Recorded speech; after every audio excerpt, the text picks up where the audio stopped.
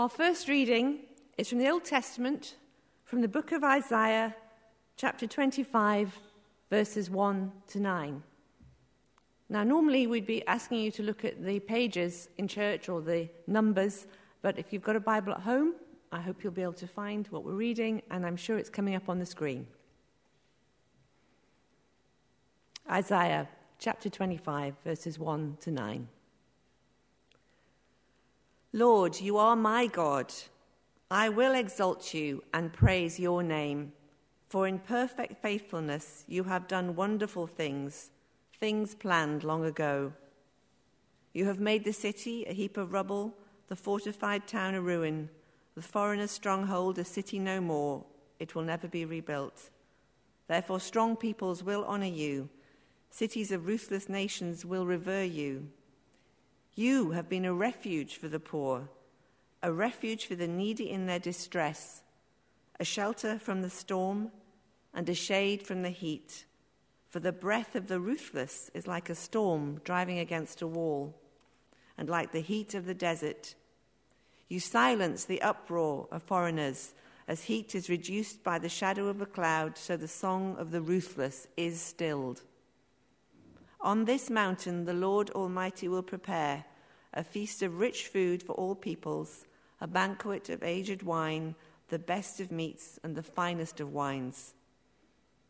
On this mountain he will destroy the shroud that enfolds all peoples, the sheet that covers all nations. He will swallow up death forever. The sovereign Lord will wipe away the tears from all faces. He will remove his people's disgrace from all the earth. The Lord has spoken. In that day they will say, "Surely this is our God. We trusted in him and he saved us. This is the Lord. We trusted in him. Let us rejoice and be glad in his salvation."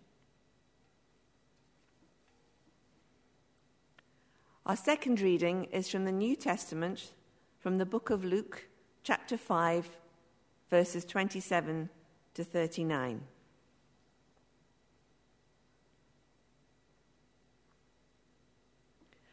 After this, Jesus went out and saw a tax collector by the name of Levi sitting at his tax booth. "Follow me," Jesus said to him. And Levi got up, left everything, and followed him. Then Levi held a great banquet for Jesus at his house, and a large crowd of tax collectors and others were eating with them.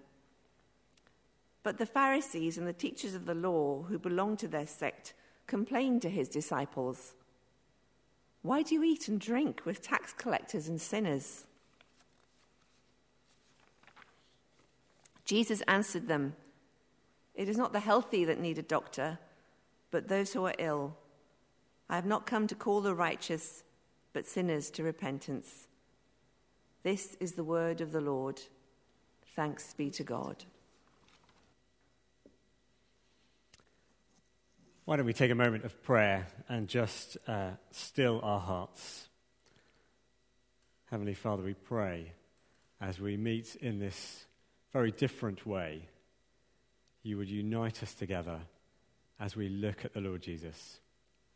Amen. Well, this is all very new for us. I hope it's working and that you're able to watch and connect. Somebody pointed out to me just a couple of days ago that I have been in the job a month and I have shut the church. So I am doing pretty well as far as I can see. But we are gathering in this different way. This is our first proper go at a live streamed service. And we are practicing social distancing. We are learning all these words, aren't we? Social distancing, we're figuring out what that means, what that looks like. We're getting used to these new phrases. And I suspect at the moment, many of us are aware of the distance that we have with us and others, and perhaps even feeling that we're perhaps judged for what we're doing at the moment, or perhaps we're judging others for what we're doing. And it gets at the heart of the Bible reading that we're going to look at in just a moment. I'm very aware of it in these past few days. A couple of weeks ago, I was on a bus on the Curry Mile, and I was just very conscious of how much of a gap were people leaving between me and them. How much distance did they want between us? I was in a supermarket just a couple of days ago. You might have had this experience where you're pushing your trolley around and you're kind of thinking, well, am I too close to that person? Do I need to steer away a little from where they are? Do I go down that aisle, or there's too many people there already, so maybe I shouldn't?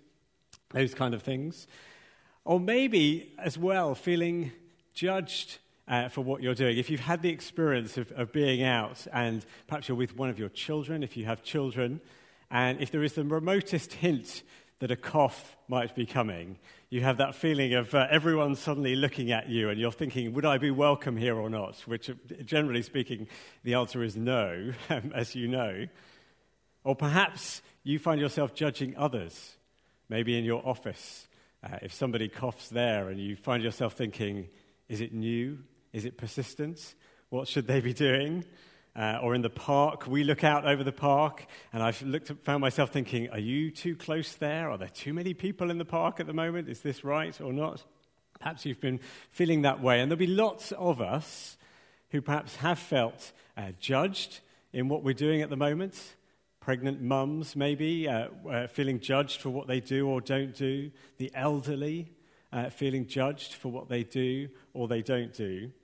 And I imagine that lots of us have had those feelings before. They're very heightened at the moment, but we've had them before in other contexts. Maybe there are times where you've visited somewhere, a different workplace, a different environment, and you thought, am I welcome here?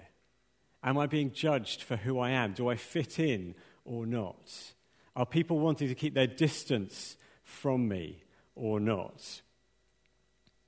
And there is a deeper question to that too. There is a spiritual question that some of us, I suspect, wrestle with too, if we were able to voice it.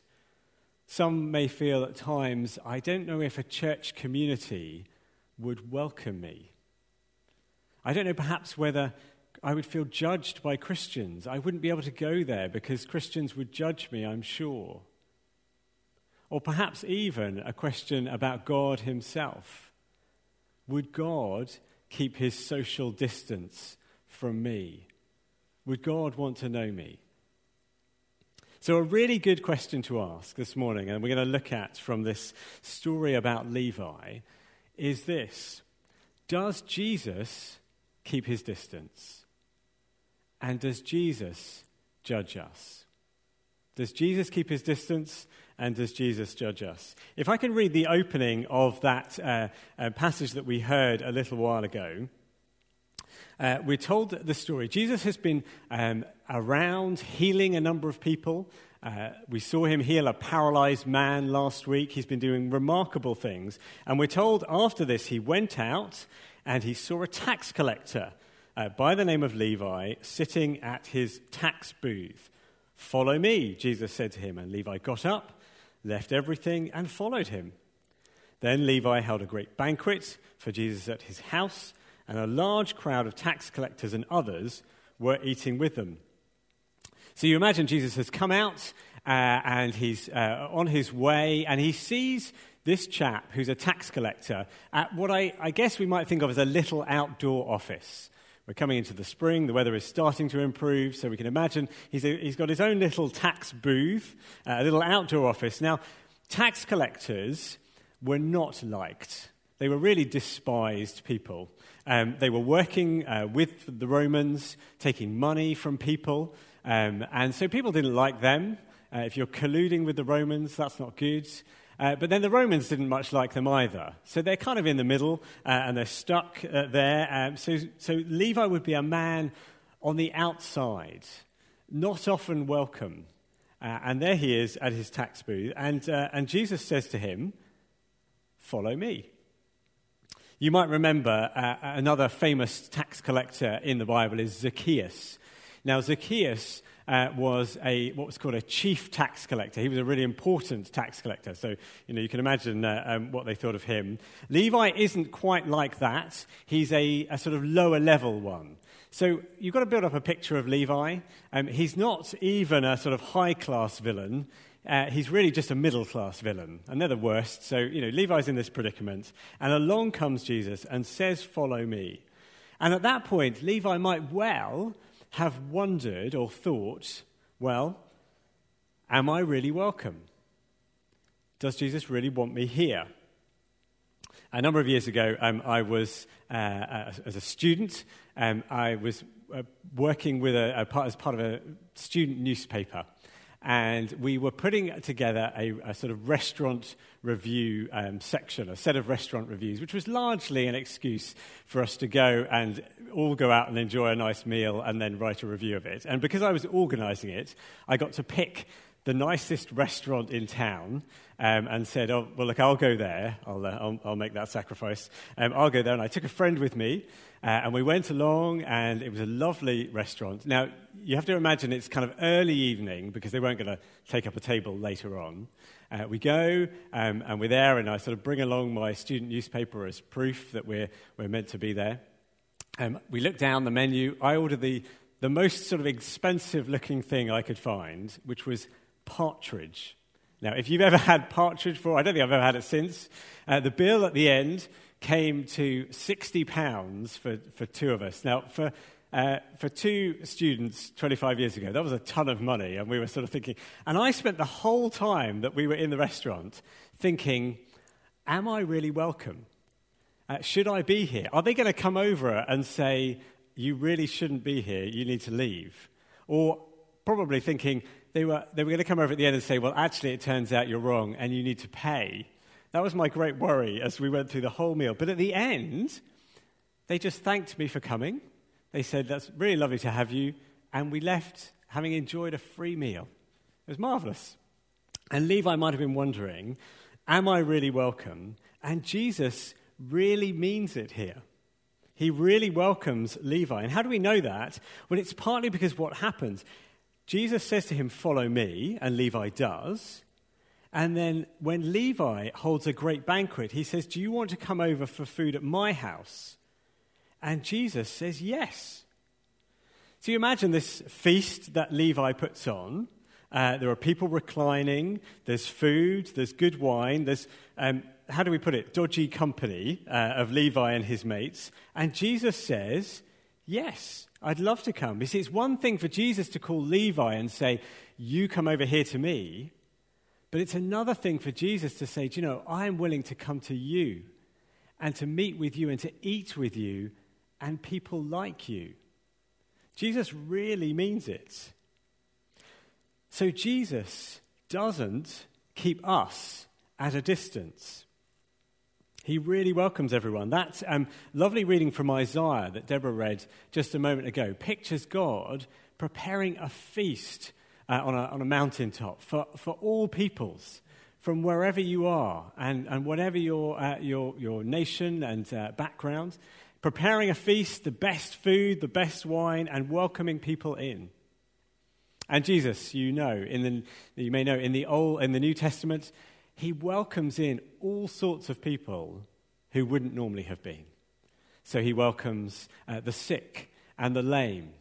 He welcomes women in a culture where that wasn't often happening. He welcomes children where they were thought to be lower than anyone else. He welcomes those who are despised and poor and outcast, and he welcomes them in. He really does. So if you're somebody who's thinking, I don't know if I could ever be welcomed in a church, I think I just should stay away. I think God would want to keep his distance from me. Can you see, would Jesus welcome you? Yes, with open arms. He takes you in. He's so pleased to go to Levi's house, to enjoy this banquet, to sit with them and to eat with them and enjoy the food and the feasting together. So Jesus doesn't keep his distance. But It's not all feel good for Levi. And there is something that happens in the story, which, let me read from verse 30. The Pharisees and the teachers of the law who belonged to their sect complained to his disciples, "Why do you eat and drink with tax collectors and sinners?" Jesus answered them, "It's not the healthy who need a doctor, but those who are ill. I have not come to call the righteous, but sinners to repentance." Now, it's not all great for Levi because Jesus doesn't keep his distance, but Jesus does judge. So the shock of this is what comes in Jesus' reply. When they say to him, "Why are you eating with them?" he suddenly introduces a new image, and it's a medical image. He says, "I came not for the healthy, but for the sick. I came not to call the righteous, but sinners." And here, if you can think with me for a moment, here is the shock and the kind of controversy. We've been saying Jesus' words are very controversial. Jesus doesn't keep his distance, but he does come to judge. He calls himself a doctor. Let's see if we can make sense of this. He calls himself a doctor. Now, doctors and nurses, who are really on our minds at the moment, aren't they, and the work they are doing, they have to judge us, don't they? It's really important that they do. And I imagine doctors and nurses and medical healthcare professionals are doing that lots at the moment, having to make judgments. And doctors and nurses do that, and we might not like it. We may not love the idea that they give a judgment on how we are, but they're doing it for our good. And they're doing it because they want us to be made well, to be better. And Jesus says he is a doctor who has come. And he says he has come not for those who are healthy or think they're healthy, but those who are ill, those who are sick. Now, what does he mean by sick? He says he's talking about us as sinful, as sinners. So he says, "I've not come to call the righteous, but sinners." So the ill, the sick are sinners. Now, what does that mean? He's talking about those who know they have fallen short of God's standards. Those who have brought dishonor to God and a sense of shame on themselves. It's the opposite of those who are righteous or right living.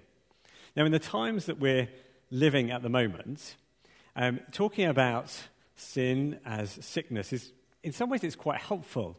Think about it for a moment. It's invisible. You can't see it. You're aware of it, but you can't see it. But some are very, very aware, sort of super aware of that sense of this invisible sickness, sin in their lives. Some are very aware of it. But others, they may have it, but they may not show any symptoms. So to look at them, they may seem to be there fine, but they may have it. And we're very aware, aren't we, at the moment, of this sense of a sickness that is out there that we can't see, that we are aware of in some, but not in others, but they may have it. And in that sense, it's quite a helpful little analogy that sin itself is a bit like that. So we might see people who look like they're upright and righteous, but actually Jesus is saying we all have this condition. We all have this sickness. So he is the doctor, and he defines this sickness and he diagnoses it, and then he gives a course of action.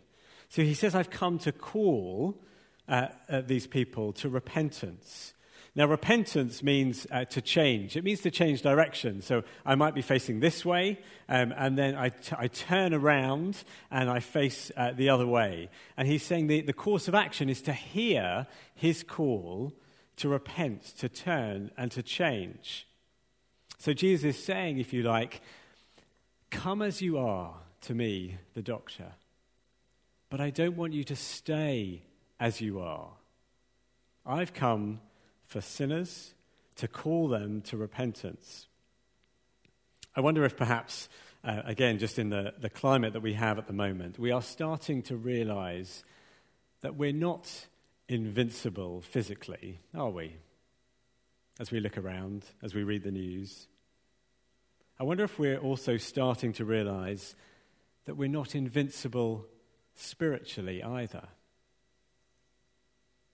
And that spiritually, we're sick too, and we need a doctor who is willing to say to us, this is the course of action. I need you to repent. Now, we may not like that, and that may be very hard to hear. And being told that you're sick and unwell is never good news, is it? But Jesus doesn't just stop there. He doesn't stop just saying, you're sick and here's the course of action. The great news and the wonderful news of the gospel is that he is able to make us well. He has the power to make us well. And the difference is in who Jesus is and what he's done. The difference is in who Jesus is. He cannot be contaminated himself with this sickness. My guess is that if there are doctors and nurses who are working at the moment, many of them must have in the back of their minds that sense of fear that what if I get sick too? That's not something that Jesus faces. He can only make you and me well. There was a really interesting moment in one of the Prime Minister's press conferences in just a few days ago, and he talked about it. He talked about it in passing almost. He was talking about how valuable it is when we know, or if we could know, that somebody has immunity at the moment. If they had immunity, he described it like this. He said it would be a bit like a kind of green light going off over their head. And then they would be sort of empowered and able to go out and help others and be amongst them and do good. Imagine for a moment Jesus, when he walked the earth, as having the brightest of green lights above his head. Because he died and rose and went through death and has that perfect immunity. He knows what it is, and yet he has that immunity. That means wherever he goes, he makes well. And we see it all the time in the Gospels, don't we? We see him touching the leper and making the leper clean, healing the sick, raising the paralyzed. Where he goes, he's the brightest of green lights. That means he can make well. So Jesus doesn't keep his distance wonderfully. He comes close, but he does judge. He does judge. He is a doctor who brings his judgment of sickness and the course of action. And as we bring this together, I wondered if it's just worth us thinking about how is it you feel about Jesus' doctor's surgery? How is it you feel about Jesus' doctor's surgery? Some of us may feel, we may feel and may perhaps have felt for a long time, look, I'm sure I would never be able to go in to Jesus' doctor's surgery. He wouldn't want me there. Or perhaps just very straightforwardly, I would never want to be a bother to him. Do you ever find yourself thinking, I'd never want to be a bother to the doctor? But can you see, Jesus doesn't keep his distance. He draws you close. He wants to welcome you in. He really means it. It's not a bother to him. It is why he came. Or perhaps you might look at the doctor's surgery door and think, do you know, I have known what the course of action is for a long time. Maybe I grew up knowing. Maybe I've just sensed it. Maybe I have really had that sense that I know the course of action is to repent and to turn around and to come back to God. And I'm worried if I go in the door, I'm going to have to start doing that. Or maybe if I go in the door, I'm going to get really cross that Jesus is going to tell me I have to change. I don't want to hear that. I don't want to hear that I have to turn around. Don't let those thoughts put you off. Jesus wants to draw you in. Yes, he is a doctor who gives his verdict and knows your condition, but he does so because he can make you well. Don't let that put you off. And as a church, perhaps it is time for us to speak of Jesus into this moment as the great doctor. I said in an email that I wrote out this week to the church family, we're rightly being careful and there are things we've had to restrict and pull back.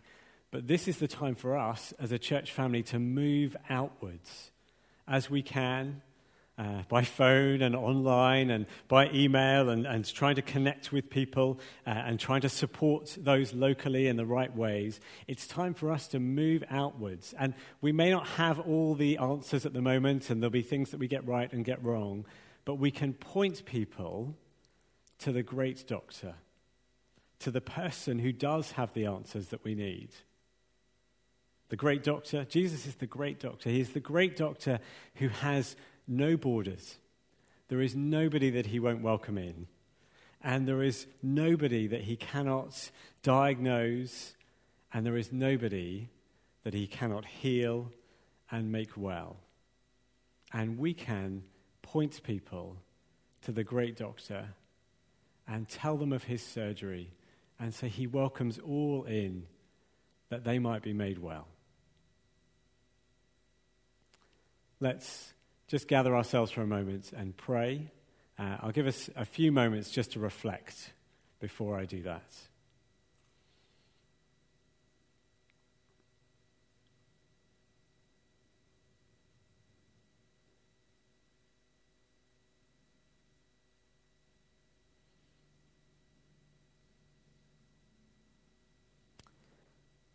Heavenly Father, whatever we're facing at the moment, whatever we're anxious about, wherever we feel we might stand with you, I pray you would remind us that you are the great doctor.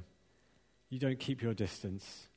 You welcome us in, and you do so because you know in your wise judgment you can make us well.